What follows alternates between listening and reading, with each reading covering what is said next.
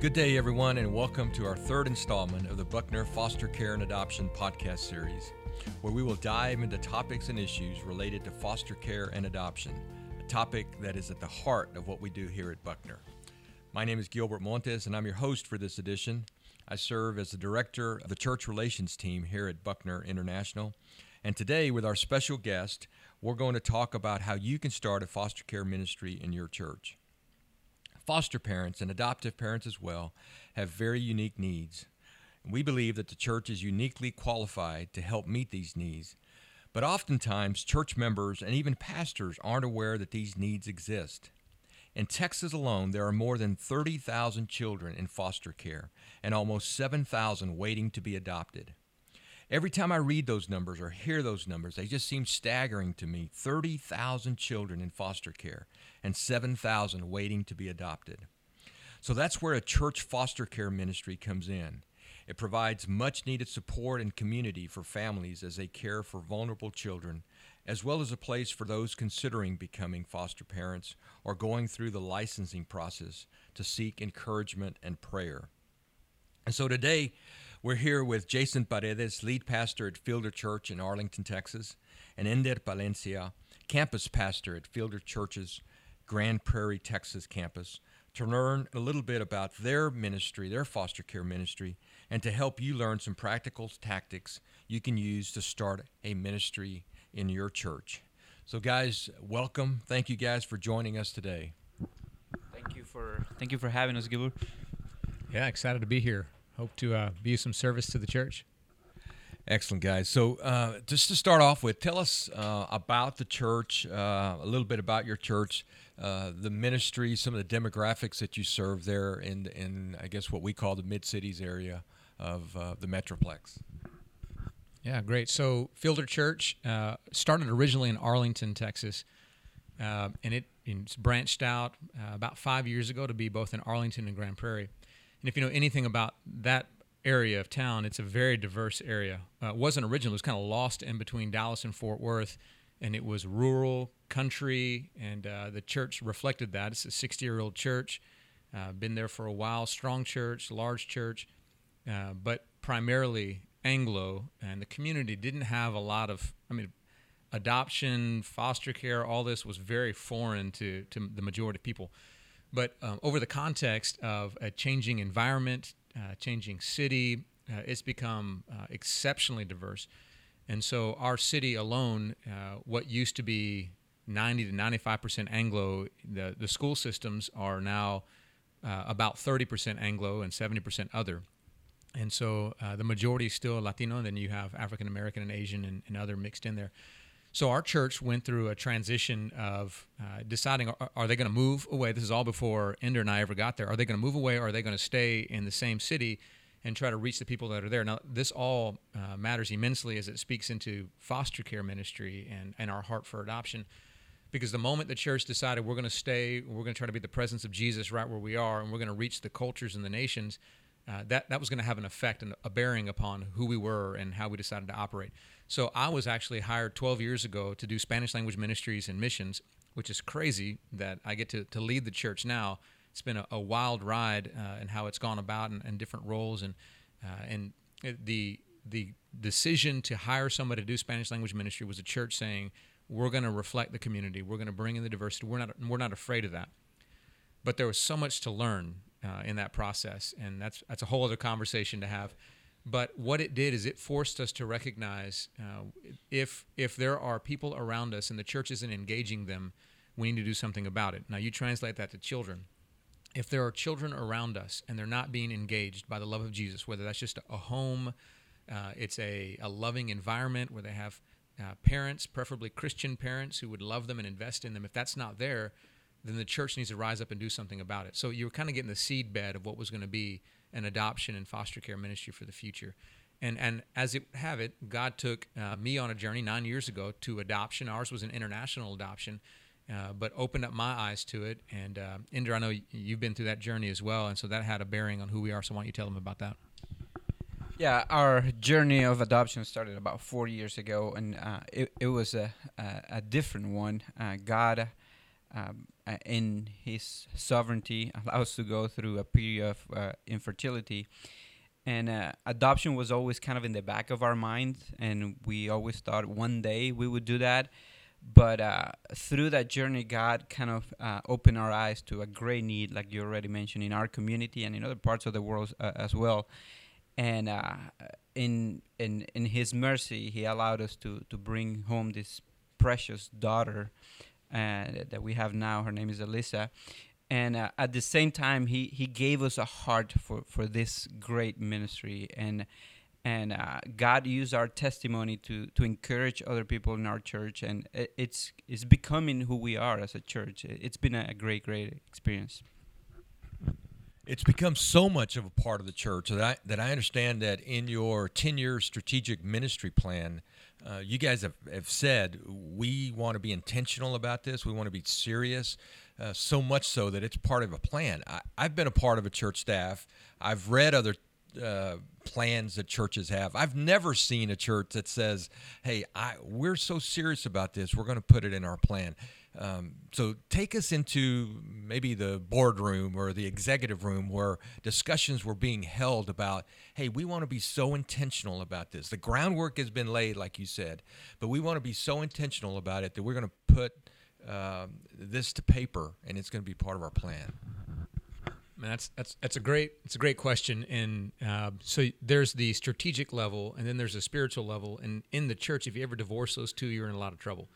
So what happened to us was we began probably about 5 years ago as a leadership team, a senior leadership team, to really question, are we aligned with Jesus? In other words, like going down to the basic place.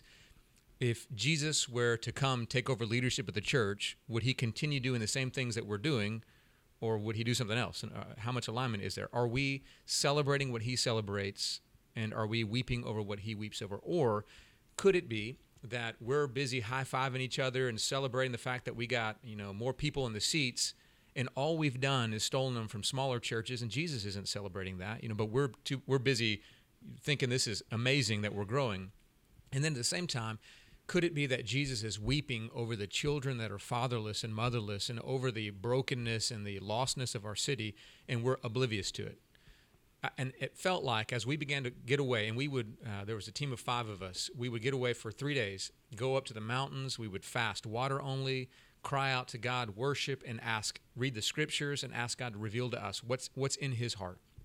And over the course of doing that, over about 3 years, He began to crystallize in our minds that alignment with Jesus means caring for the vulnerable. That if He were leading our church, this is precisely what He would do. So around that same time, I wasn't originally the lead pastor. I was serving in a teaching pastor capacity. The church voted for me to be the next pastor of the church. And so I, at that moment, asked the Lord, got away, fasted personally by myself, and said, God, give me vision, give me direction for the future. Who are we supposed to be? What are we supposed to value? And as a part of that, and it was years of discussion and praying and pulling that together, I asked the Lord to show me, and one of the things that He showed me was that we're supposed to be a church that over the course of a decade would bring in 1,000 children to be adopted and foster parented. And it's a large church, but 1,000 children means your church looks different. This is part of our story now, which hopefully I'll get to tell you more about, just the beautiful tapestry of colors that make up our church because of the children through adoption and foster parenting. But He was very specific. This is what it looks like for us to imitate the character of Jesus, the heart of Jesus. So once that word was spoken, then we take it back and we get our minds together and we get our strategies out and we say, if we're going to do this over 10 years, what does this look like? What elements do we need? How do we take step 1, step 2, step 3, step 4, and then we get strategic with it. But the strategy follows the prayer and the seeking of God and the alignment with Jesus, and that's the way we approached it. So 1,000 children, 10-year plan.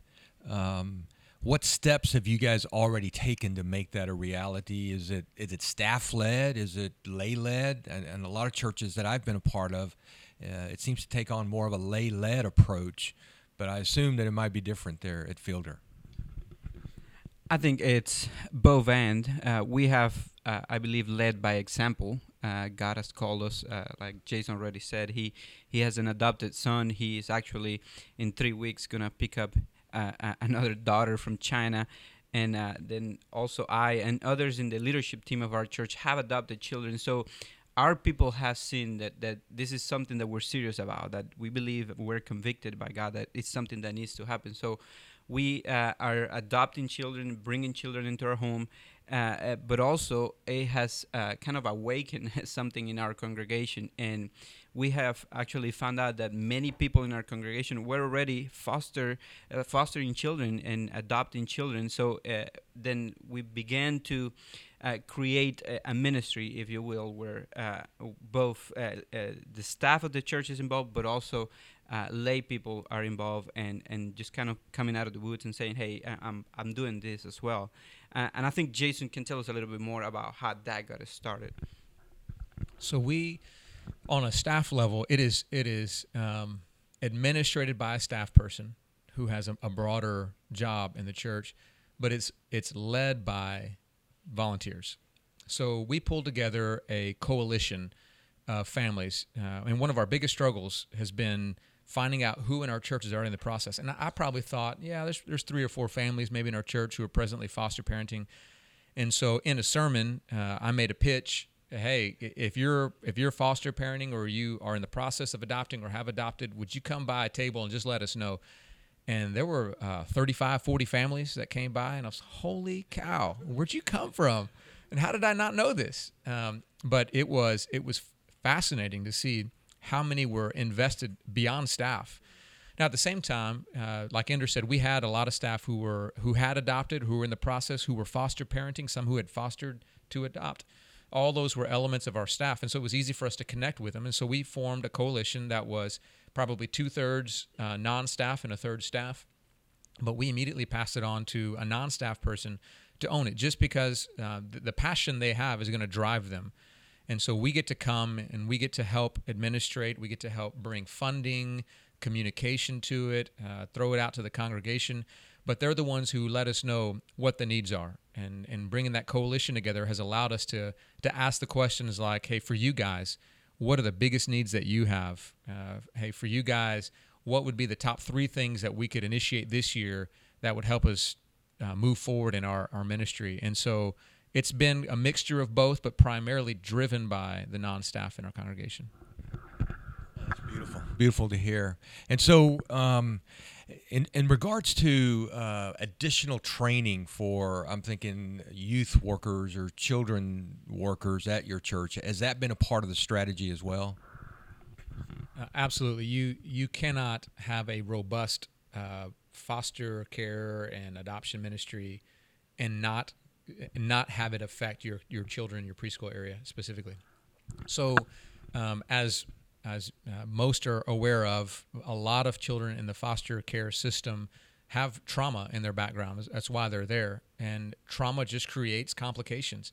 There are a lot of families who come with children who are from very difficult backgrounds, and hurt children hurt others. That's just the way it works. And so in a church situation, if you're used to a traditional, everybody pretends like they're perfectly holy and no one gets out of line or does anything bad in public, that's going to go away real fast when you bring a flood of children who don't know to behave by the rules of churchianity. And so you've got this influx of children who are breaking out into fights in children ministry, who are standing up on chairs, who are throwing out cuss words. You have parents going, I don't know if I want my children in that environment. And so there becomes a whole training necessary for the congregation as a whole, that when you step into this, then there's going to be broken people bringing their brokenness in. But hey, remember, we're all broken before the Lord Jesus. So you start with gospel, you teach that from the pulpit. And then when you go down to the specific areas, we have a lot of training in our normal activity. So we don't have a separate, this is the foster group over here, and you have to have a special license for this. It's just our overall training. We bring in professionals who can help us understand the specific needs of hurting children and children of traumatic pasts, so they can speak into what that looks like, how to diffuse it, when to bring in extra help, when to tell the police about unhealthy situations, because those come into all those types of things are trained for our children's workers through our children's staff as they connect with other agencies around the area to help us do that. And that keeps us informed, aware, ready, above board in how we operate. Hey, so you've mentioned a couple things that I want to pursue a little bit. You mentioned, gospel. You mentioned we're broken people coming to church, recognizing that we're all broken. You've also mentioned early on in the development of the plan and the strategy to create a foster care ministry that it was a combination of the spiritual and the planning, and you can't separate either one. So it sounds to me like this is part of a discipleship strategy for the people at Fielders. Have you started to see those kind of changes in your church congregation? Yeah, one of our values as a church, if you will, we don't call them values, but one of the Fielder 5 is we pursue imperfect people. We know that we're broken and we need a Savior. And I remember when my daughter was about to be born, we were in the process and trying to figure out who we're going to adopt, and we received a call, and the person told us, there's this young girl, she's going to be born in 2 weeks or 2 months actually, and she needs heart surgery. She has a condition in her heart, and there's no one right now willing to adopt her because of that. She needs to have heart surgery before 6 months of after birth. And we prayed about it.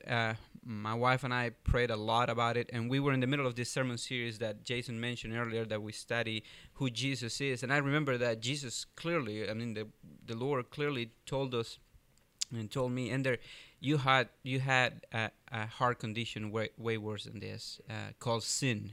You were broken. You have messed up, and you broke a relationship. And even though you had this heart condition called sin, I still adopted you and welcomed you into my family. So that really just, the gospel right there spoke to me, and I think that's kind of what we have tried to communicate to our church. Yes, there are children that come with baggage, and they have issues, but it's all because of sin, and we all have sinned, and sin separates us from God. But God in His mercy sent His Son Jesus to die on a cross so that we could be restored. We didn't earn that. It was something. It was a free gift that we received from God, and in the same way, we have to pass that on to others, and especially children who are just they are victims of sins of adults most times, and although they do need a Savior, what they are going through is the result of things that they haven't even done, somebody else has. So providing a home for them, it's a good way for us to show the gospel of Jesus Christ to them. I don't know if you want to add anything to that, Jason. Yeah, I do. Just if you think about the basic message of the gospel, it's a two-part message.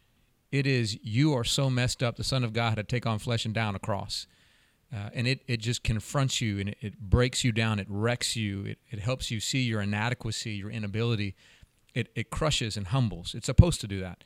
And then it follows with the second movement, which is, you're so loved by God that He would gladly send His Son Jesus to die on a cross to redeem you.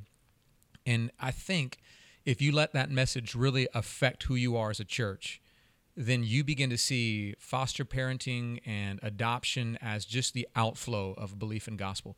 Because there are moments when you have a child, especially in foster care or adoption, and they come in with baggage in the home, the most intimate of places, where you begin to see some surfacing of sin in unusual ways, where the level of lying is unprecedented. And personally, we've experienced this. When we have biological and adopted children, and there's attachment disorder that has certain ramifications in a home. And as a parent, it can make you feel like a failure. It can make you feel like, what have I done wrong? I'm not even doing well with this child. I can't do this. And so to have a church that's already taught you, it's a discipleship thing like you spoke about, to have a church that's already taught you, yeah, you're supposed to be crushed and broken and humble. Then it doesn't overwhelm you, because my status before God was never based on my ability to be put together, to have a perfect family, to have all children who have no issues. My status before God is based on the work of Jesus, and when He said it's finished, He meant it. It's finished. It's over. My status before Him is set. And so it's okay. I've messed up. I lost my temper with my children, or I didn't do this right, or these things go wrong. Praise Jesus that my salvation is not contingent on my behavior. So it becomes a discipleship in a very tangible way, the most intimate of places of what the gospel really means. And so we know, as people bring in children to their homes, and they have children who are smashing windows and who are peeing on the floor and who are cussing out their parents, and all this is happening, and parents are walking through that, to have a community of people who are going, isn't it great that we were the same way and the Father loved us? And isn't it great that when I failed and I didn't respond with grace like I should have, the Father still loves me? Yeah, they grow in their understanding of the gospel. They become better believers through that whole process. You guys are preaching today, man. Sounds great. Hey, so let's pretend you guys were a two-team consulting operation, and we're going to go talk to churches and to pastors, and we're going to advise them on, hey, here's the first few things you have to do if you're considering a foster care ministry. I think part of it may be get away and go into the desert for a while, but talk to us a little bit about how would you consult? Yeah, so we're going to open up a Paredes and Palencia consulting group. We got a good ring to it. So that's thank you. I appreciate the idea. Let's start that off. If any of you need any help, just call me, 1-800-HELP-ME. But that's not a real number. Don't call that. So I think, you hit it. Like, if you're going to start this, the number one thing I can tell you is you better pray like crazy before you go after this thing. And that's, we say that, like that's a good Christian thing to say. Yes, let's pray. We're going to sprinkle a little prayer before we go do our thing. But I mean, face on the ground, weeping, I'm not going to eat, I'm not going to do anything, I'm not going to move until you speak to me, God, kind of prayer. And I think if we were honest, churches don't pray enough like that. And so we probably need to start with our own hearts and ask God to show us. And I think the reason why you have to be so secure in prayer is because there will come moments, the enemy does not want this to take place, where he will set up all these roadblocks and difficulties. So if you don't have that foundation, then you'll give up. And there are plenty of churches that give up. I think one of the reasons why churches don't do this, I think there's two main reasons why. And you have to confront both of these before you plan out, your strategy. Here's steps 1 through 8 to do it. I think the first reason is because people don't know about the need. They're just oblivious to it, completely unaware that there are children all over the metroplex, all over the state, all over the country, all over the world, who don't have mommies and daddies, who are growing up feeling rejected and condemned, and they don't know the need, so they don't do anything about it. So obviously awareness in these steps is going to be important. I think the other side of that is that when they get into it, they realize how messy and how difficult and how costly it is, and they go, well, we're just not prepared for that. We got other things. So if you didn't hear from God clearly that this is what you're supposed to do, you will abandon ship. So step 1, pray. Step 2, pray. Step 3, pray. So about 48 of the first steps are really just pray. And then when you get to about 49 and 50, then you can move on to some extra things. So I think when the first step after you've prayed and after you've heard clearly from God, this is where you're supposed to go, is you got to begin to cast that vision, and it has to be encapsulated in vision. This is not a little corollary thing, little side, growth that we're going to have in our church. We're really after these things, but we feel bad for the orphans of the world, so we're going to throw this little. It can't be a little side tumor growing on the church. It has to be clear vision of where you're after, why you need to do this, alignment with the very character of Jesus. And it has to be from the top all the way to the bottom. So if the lead guy doesn't believe in it, then keep praying, because his direction is going to be vitally important, his ownership of it. If the main leadership team doesn't buy into it, every single one of them, then keep on praying, because you're going to hit roadblocks. And so you keep doing that and then when the main leadership team and the main vision casters get the idea, the heart, the passion for it, then they can begin to communicate in all different pockets. And so the ownership of it, step 1. Step 2, you've got to cast it like crazy, and you've got to encapsulate it in the conversation of the gospel. Step 3, you've got to discover who are the people in your congregation who are already there, because they're there. I don't care how big or small your congregation is, there's going to be somebody who's got adoption or foster parenting. And there's a move of God right now that is unprecedented toward this, that it's one of those where you feel like the wave is going and you're just getting on your surfboard to ride it. We're not starting the wave, we're just riding it. It's happening in every church. So who are the people who are already there? Bring them together, hear their voices. And that can be one of the most challenging things. But when you bring them together, then you're going to start to realize you have a team that's coalescing. I think after that, when you have that team together, you're starting to ask, and this is all before you do any kind of pitch to the congregation, because I think sometimes we just want to throw it out there and, hey, let's all do this together, and then you might have a rush of people who don't know what they're doing, and they all jump in it and fail at the same time. It's actually going to make it worse instead of better. So pull together the team, and then start finding out what are the needs that they have. Where are the places they can create support for one another, whether that's support groups, it's training, it's prayer, it's financial, it's emotional, whatever those are, and start trying to create these places where those needs can be met. Once you got that in place, then you can begin to cast a vision for the rest of the congregation to jump in and be a part of it. That's when you start bringing out extra agencies and partners. You don't have to recreate the wheel. You can start building a network of people who are out there. They can bring it in. They can tell you what's working. Many of them will say, we'll come to your church and we'll do this for you. And we'll have tables, we'll have people who speak, and then you create awareness of it. And then those two begin to go back and forth over and over and over again. You'll have, all led by that same guiding coalition that started out, where you'll have more training opportunities, more things developed, more opportunities for the church body as a whole to jump in. That creates more training opportunities, creates more awareness, and just back and forth until it grows into what it is. That's awesome, guys. Thank you so much. It's obvious that you guys are not only leading the church in that direction, but you guys are passionate. I mean, it's part of who you guys are. And so you're right.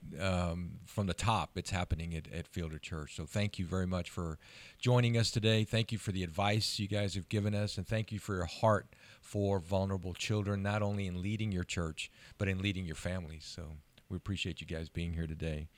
Thank you all for listening. I'd like to add that if you're thinking about starting a foster care ministry in your church, here at Buckner, we're ready to help. We'd love to come alongside you as you seek to help support foster families in your church and the children in their care. And here are just a few things, and Jason mentioned a few of them. We can help connect you with some of our outstanding Buckner foster care team members who are especially trained in help providing training for parents.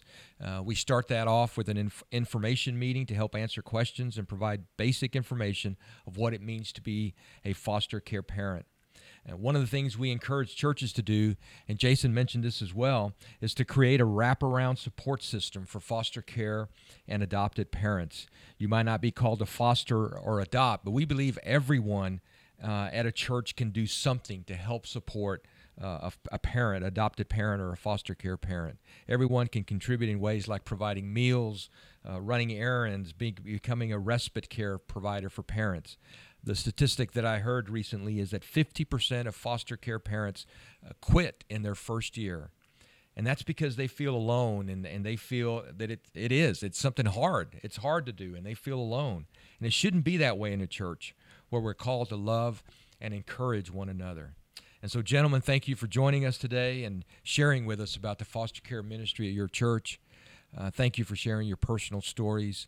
And thank you for listening and tuning in. If you'd like to learn more about starting a foster care ministry at your church, visit us online at buckner.org/churches, or feel free to contact me at gmontez, that's GMONTEZ, at buckner.org. If you'd like to learn more about foster care and adoption, or if you'd like to learn more about fostering or adopting through Buckner, visit our website, buckner.org/fostercare, to request more information. Again, thank you for tuning in today.